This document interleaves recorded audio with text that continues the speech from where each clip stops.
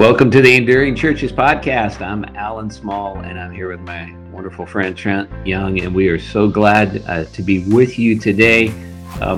It's been a while since Trent and I have actually recorded. We've had a lot of things going on, and so we're kind of glad to be back in our studio situation, recording and talking with you, encouraging you and your church to endure in ministry. And we're going to do one of those why things today, Trent. I guess we've got kind of a question, why. So talk to us about our why today.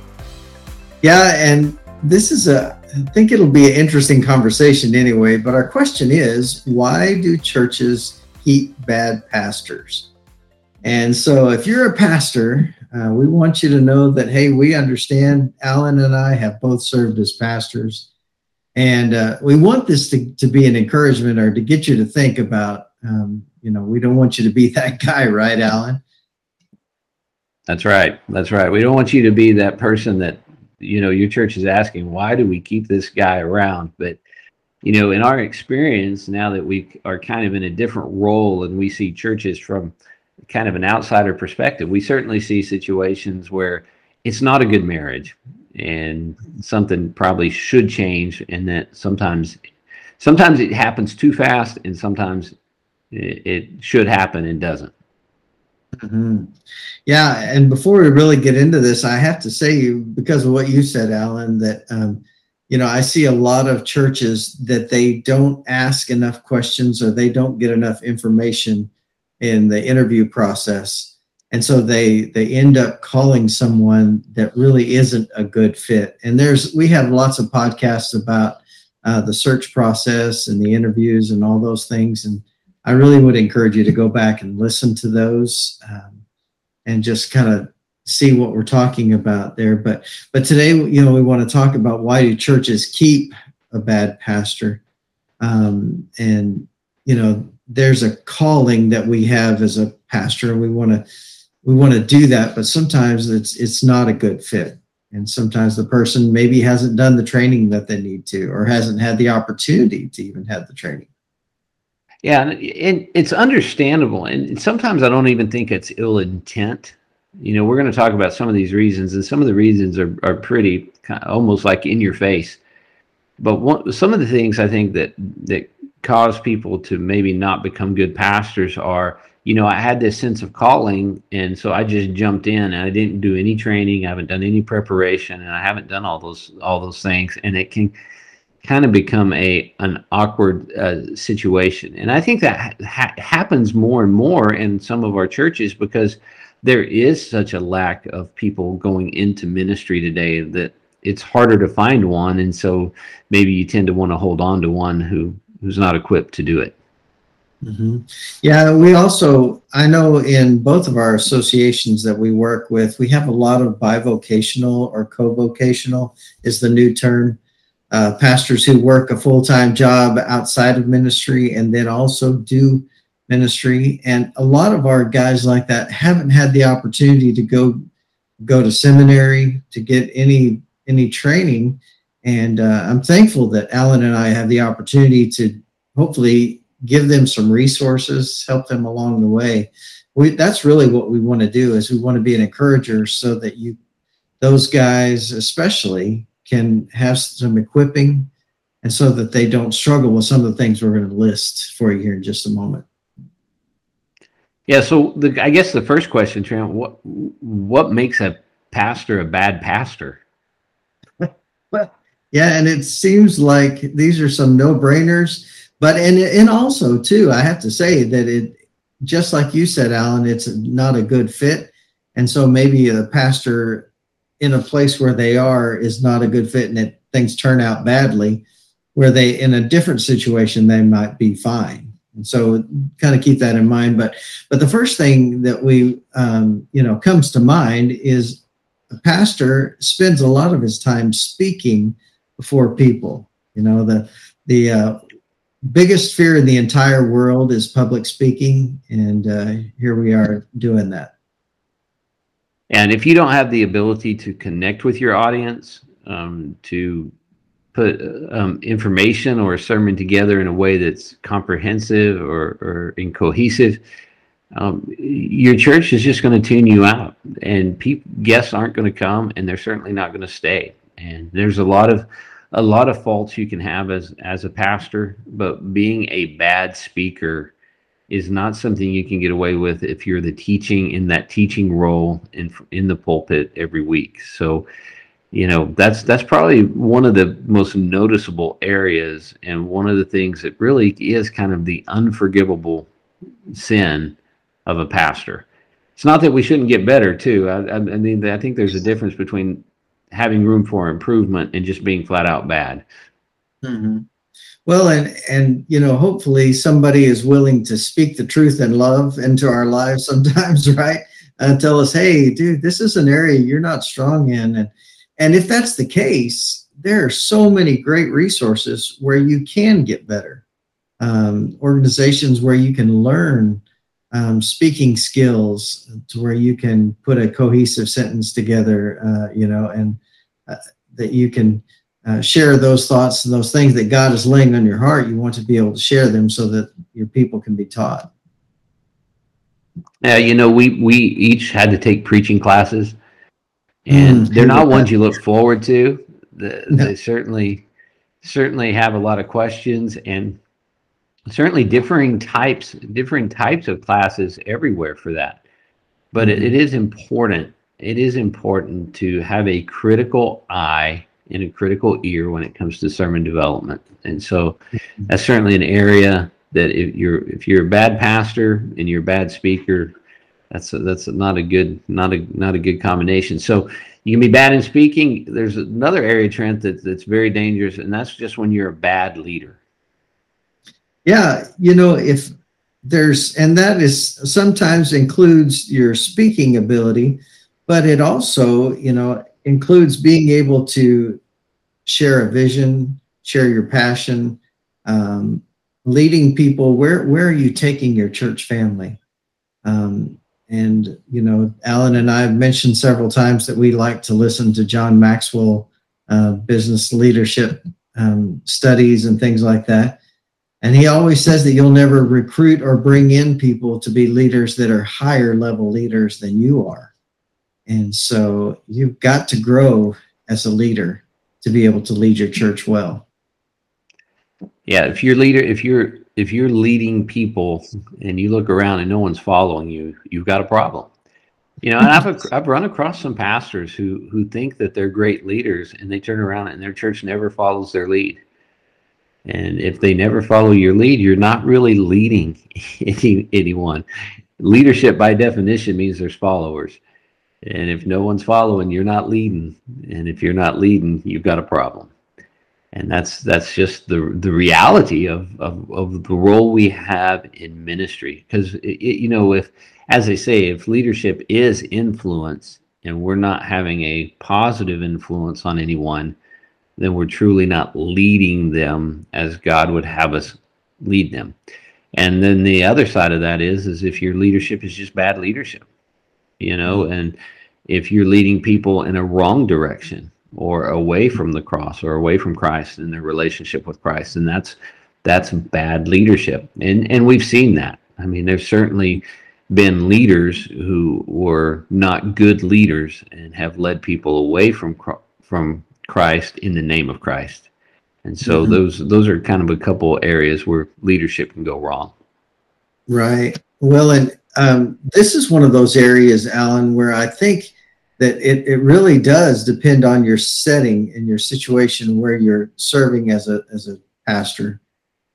And this sounds bad, but there are churches that are not looking for a leader. I mean, honestly, and those are not good situations to be in to begin with, but they're just looking to keep things the same. They don't want to do anything, go anywhere. And I could not handle pastoring a church like that. That would drive me nuts. But they are out there, and they're looking sometimes for those guys who are not leaders to begin with. Yeah, that's true. Yeah, that's a problem, because in those situations you have to go in as a stronger leader and earn the respect to basically become the leader. And that's tough. It's tough enough in a great setting. When I think back to my first role, as a pastor, I wasn't the leader of the church. You know, there were several others who were more skilled and more gifted leaders. I had to learn and grow and develop and continue to learn and grow and develop, and that is part of the role of ministry. But I also earned the right over time to be considered differently as a leader, and that's what you do. You earn the right. You take steps in leadership. You're not born a great leader. That's a very few people could say we're born leaders. It is a skill that we develop along the way. So, you know, you can be a bad speaker, you can be a bad leader. Those things will make you a bad pastor. This one will implode you really fast, and that's when you've got a morality problem. Yeah. And we see this, right, all the time. And the media loves to jump on these situations where a pastor is caught in an immorality. He's made some decisions. Usually those don't happen all at once, but there's a slow fade off into making choices again and again and again. And so these type of situations, churches don't tend to keep somebody around who's made choices that have led to immorality. Would you agree with that, Alan, or disagree? Well, I would agree, except I've seen it. I mean, I have seen it. I know of a church where everyone knew their pastor was having an affair with a married woman. He was a single man, and they just turned a blind eye to it. You know, someone tried to call it out. They turned a blind eye, didn't care, because they liked him so much. And it seems that we do have some protecting of people who have done things and knowingly done things in churches, and that is a problem. I mean, that's something that I think even if we look at within our own circles of Southern Baptist life, there have been some concerns that maybe some things have been covered up that shouldn't have been covered up. So I'd like to say that that'll get you, but sadly, I'm not sure it always does. Yeah, and I guess I've heard of situations too where they hang on to someone. Maybe he is a great speaker. Maybe he's been there for a long time. And we want to be thought of as people who are gracious, forgiving, and you know, as long as there is that place where, you know, they keep him, but they confront him, you know, and say, okay, we've got a plan to work you back into what you're supposed to be, that person of character. And that doesn't happen very often, sadly. No. Yeah. You know, so, but our morality goes beyond, you know, I think our first thought is, you know, has to do with the sexual relationships of pastors, but there's other ways to be immoral. How we spend our money, how we lead our ministries. You know, I remember a conversation with someone who was a self-professed atheist, up in arms, saying every church should lose their nonprofit status because all pastors are just like so and so, you know, who has the private airplane and is manipulating tax laws and sheltering money and all this, and assumes that every pastor does that. And that is not most pastors. It's the exception. But in their mind, every pastor was was like a TV evangelist doing evil and immoral things. And that breaks my heart, because how do you break that stereotype for someone who doesn't know the Lord when that's what they see and that's what they hear about? And so, you know, there's a lot of ways to be immoral besides just in the bedroom. Yeah. Well, and the sad thing is, you know, the vast majority of pastors serving around the world are guys who are working so hard and have their hearts on their sleeves, taking care of a small flock and just loving on those people with all they have. They're by far not paid what they're worth, but they wouldn't take any more anyway, because they love those people. And it's sad that, like you said, for some people to group everyone together like that, but that's not what they're like. Yeah, and you're so right, and I'm glad you said it like that. So, you know, Trent, I think as we look at these lists, you know, a bad speaker, almost every person's got one good sermon out, enough to get hired, unless Yeah, you've done the research, right. unless you've checked in. Have you looked at other sermons they've preached? Have you done that? Leadership. Have you checked their references? And have you asked their references, is there anyone else we could talk to find out more about this person, and their leadership, their morality? Have you done a background check? Have you done a credit check? I would encourage you, if you're calling a pastor, do those two things. Find Oh, out yeah. everything you can, to know, about that person, and including how they care for their money. I think that is important. These other ones, it's where it gets a little more subjective, and a little more difficult in figuring those things out. But how's their pastoral care? Do they care for the flock? There's churches where a pastor can get to a certain place where maybe they weren't strong in that, but they were such a good speaker or such a good administrator or something, that they can hire someone to help them out in this area. But in a lot of our churches, they rely on the pastor to do a lot of pastoral care. And if you don't care for your flock, you're not going to be a good pastor in that situation. And I've said this a lot of times, and Alan, tell me if you agree with this, but it's rare to find somebody who is a great preacher and a great pastor. You'd think that those would go together, but sometimes it's just, I don't know, it's a characteristic or personality type that some people are an amazing speaker, but they're not good in the one-on-one situations. Yeah, I think it's hard to find someone who can do everything, but isn't it hard to find a pastor who's great at everything, right? So, Yeah. yeah, we're not going to be great at everything. No pastor is going to be wonderful at everything, but there is a difference. You can have deficiencies, but can you acknowledge those deficiencies? Do you work to manage your deficiencies? I think that's the important part.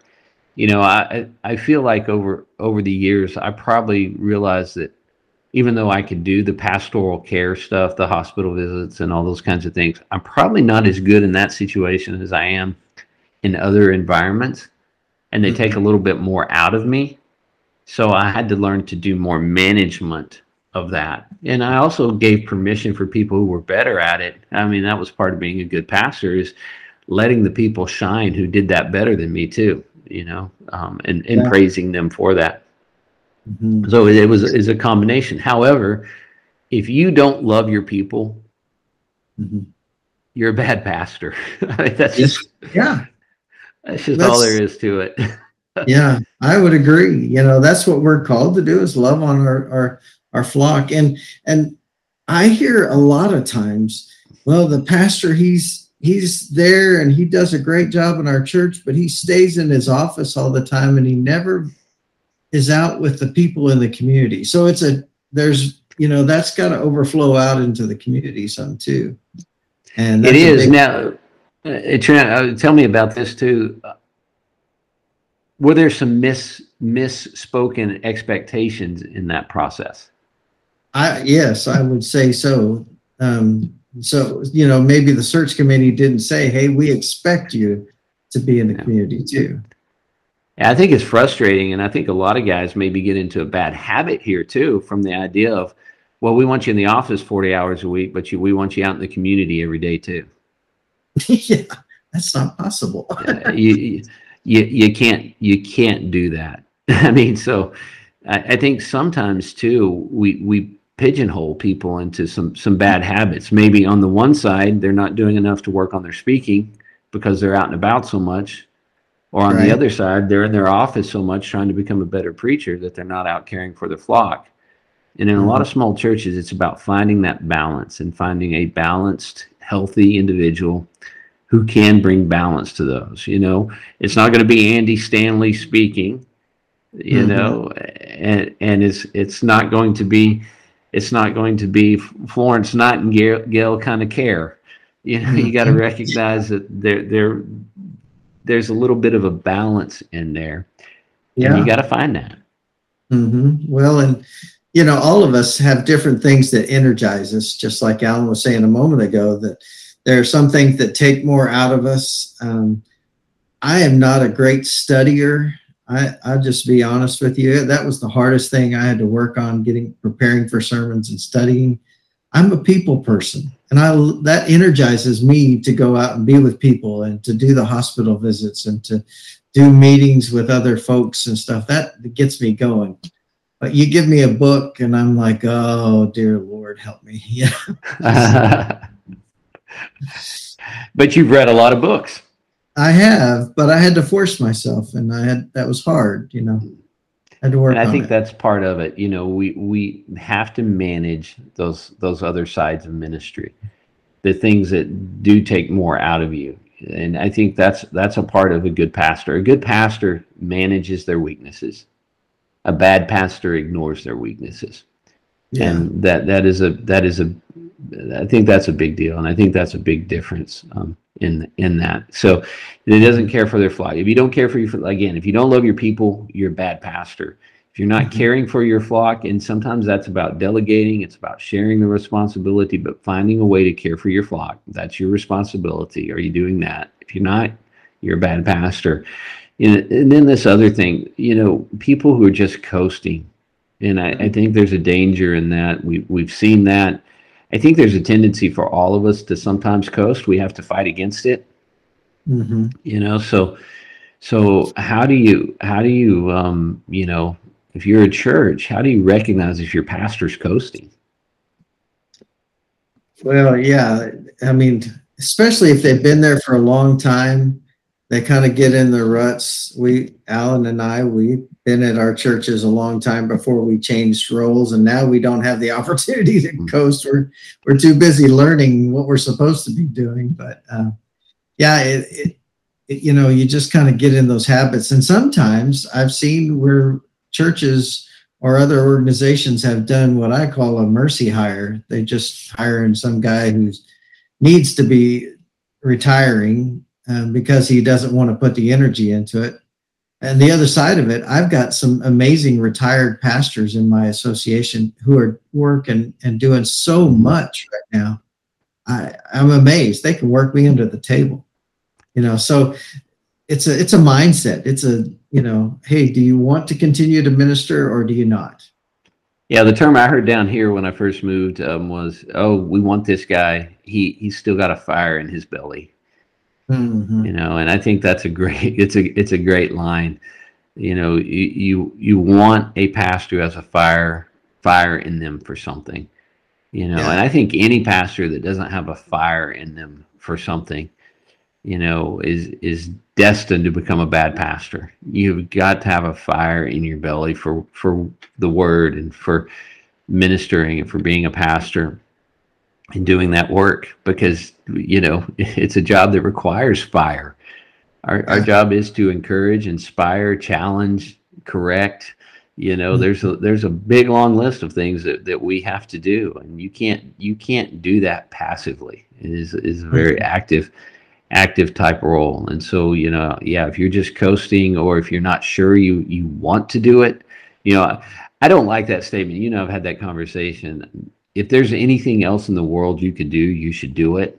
Well, yeah. I mean, I could be a baseball announcer. That'd be great, right? Probably not going to happen, but yeah, there are other things I could probably do and find a level of happiness, but they wouldn't be my calling. And, I think that, if you're not convinced of your call, get out before it gets bad. Yeah. Because it'll eat you alive if you're not called into it. That's what keeps you going in the hard times too. Well, and so we've kind of listed some different characteristics or qualities that make it what we would say a bad pastor, or people that should be watching out. But then why does a church, Alan, why does a church allow somebody who fits in one of those categories to stay where they are? And so we want to talk through that. What's the first thing that comes to mind, Alan, when you think of that? Well, I think the first thing is that they're afraid to do the hard thing. And they've heard bad stories too. You really don't want to be the firing church. Yeah. because churches that do that can get into the habit of that and find blood in the water. But there is a way to do it. Maybe we can give a little bit of conversation about that. But what do you think, Trent, when you think of that question? Well, one of the things I wrote down, and I'm not sure I agree with what I wrote down, but sometimes I wonder if they don't realize how bad their pastor is. Does that make sense? Yeah, because I think that's great, Trent, because it's not very Christian to go, "You're terrible." Yeah. But they say that on the way home, though. They may not say it to your face, but they'll talk as a family in the car about, "Oh man, I sure wish." So you ain't fooling nobody. Yeah. I mean, yeah.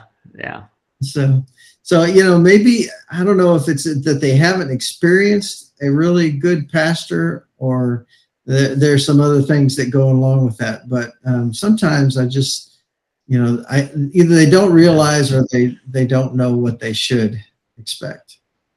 Yeah, I mean, it may be so they don't know what to do too. I mean, I think that's certainly a possibility that they just don't know where to go with that. So maybe that's part of where we're talking with someone, in a different role. It can be helpful. We've got problems. How do we work around this, or what can we do? I think there is a time and place to ask a pastor to go, but it shouldn't be abrupt and it shouldn't be mean-spirited. And I think that's a part of it. Now, there are certain circumstances. If your pastor is having an affair, fire them on the spot and offer to get them some help, offer to pray for their marriage, be as nice as you can be, but be as direct and blunt, and get that separation as quickly as possible. If they're doing something illegal, the same thing.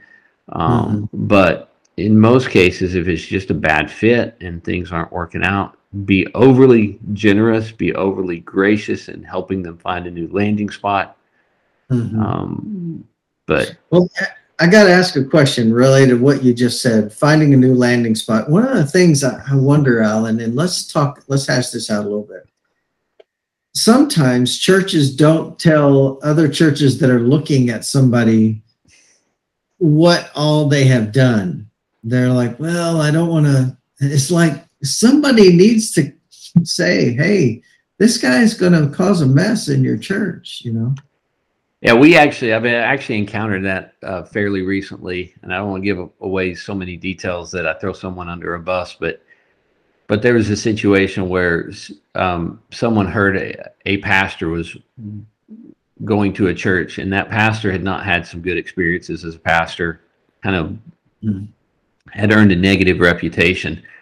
And the church he was preaching at was unaware, but then someone in the church had talked to someone where this guy had been and got a different story than what they had seen. And so then some conversations were able to happen, and this person was not moved forward as a candidate for that church, at least because the communication did happen.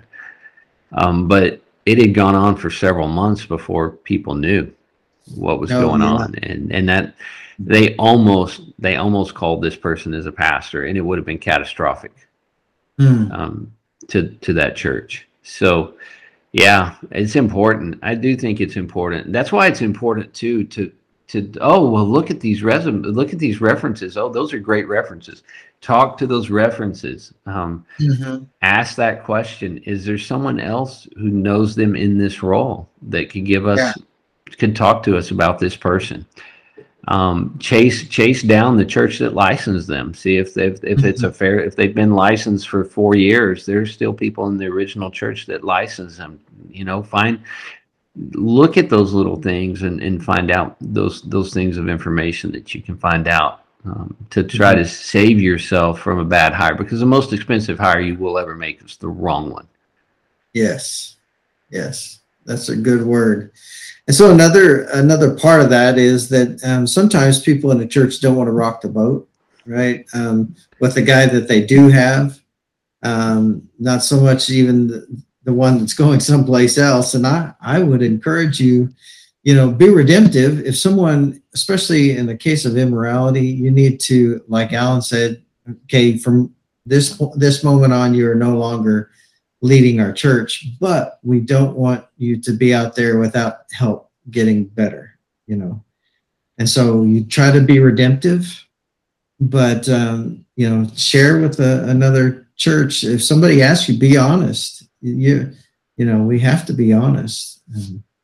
But then keep it going. Like I said, with the pastor that we have, a staff member that we have, sometimes people just don't want to rock the boat, right? They're not happy, but they don't want to rock the boat. They don't want to cause things to be stirred up. Yes, right. You're talking about rocking the boat, and Rochelle and I were on a ferry boat last week during some rough water, and that thing was going side to side to side to side, and I know I don't think I would have made it 5 more minutes. My stomach was turning over. But that's what happens. We don't want to rock the boat because we don't want that feeling. It makes us literally sick to our stomachs to think about doing something. Mm-hmm. But this is God's kingdom, and it deserves the right people doing the right thing. And mm-hmm. It may be uncomfortable. It may make us feel a little bit sick to our stomachs to have to do something, but we need to do it. Mm-hmm. The only way I was getting back to my hotel room was on that ferry, so had to do it. Yeah, didn't like it, but I had to do it. Yeah. Yeah, we've mentioned several times on our podcast that there are times when you have to have what we call crucial conversations. And nobody likes those things, and with conflict, nobody enjoys that, but you do have to do those things at some point. And hopefully, so that you can get to the point where it becomes redemptive for your pastor or staff member. Because it's not going to get there until something changes, until something is said. So, make sure that you do have those crucial conversations. And if you think, well, it'll go away if I put it off. No, it won't. It'll get worse. So you got to keep that in mind too. Yeah, it'll always get worse. It does not. It is just doesn't get better without the conversations. So Make sure you're doing that. Now, can a bad pastor, Trent, here's a question. Can a bad pastor become a good pastor? Oh, absolutely. Yeah. If they're, Scripture says we're supposed to humble ourselves before the Lord, and so if they're willing to humble themselves and learn and receive some constructive criticism, then absolutely, I think they can. What are your thoughts about that? So it is possible, but some things have got to change, and you've got to be willing to change. In some cases, the church has to be willing to change, and in some cases, the pastor just needs to be changed so they can go and grow, and so you can have the right pastors. So sometimes they can become a good pastor, but it may be somewhere else, and that's okay too. I mean, it's just kind of a reality of what we do, but it's certainly possible, and that's the hope, because that's what we are here for. We want to see you last in ministry. We don't want you to be content to, if you look and say, man, I think I'm kind of a bad pastor. Well, stop being a bad pastor, but you're going to have to take action steps to become a better pastor. It's just not, desire is not enough. It takes real life practical steps to turn that around. Yeah. Well, and again, we mentioned at the beginning of this that sometimes your setting, the place where your church is, it's not a good fit. And I mean, I will tell you, I would not have been a good pastor in some of the places that Alan has pastored. There's just wouldn't have been a good fit. And so God is in charge. That's such a good reminder that God is sovereign, and he does call us to be in those places where he can use us best. So, I think a pastor can get better, can do great things, even when they've started off rough. They can change and things can be better. But if it's not getting better, do something, church. Yeah, that's right. Don't let that continue on. Do Mhm. something to intervene and change the direction of your church. God's kingdom is at stake, and we can't continue that way. So it's kind of I know it's a sensitive subject, and we talked around it really good. I don't know if we gave you all the answers you would want, but I know that one of our listeners out there has some great suggestions for us. So let us know. We'll have all our contact information in our notes today. But that's our heart. We do this so you and your church will endure. And if you have a bad pastor and you hold on to that pastor too long, your church might not endure. So please take this in the spirit that it was given to you, not to rat out bad pastors, but to help provide an opportunity for correction and course change in all this discussion. So we're very grateful that you take time to listen to us each week. Trent, I'm grateful for you. I'm grateful that you took the time to put these notes together. This is an intriguing conversation today.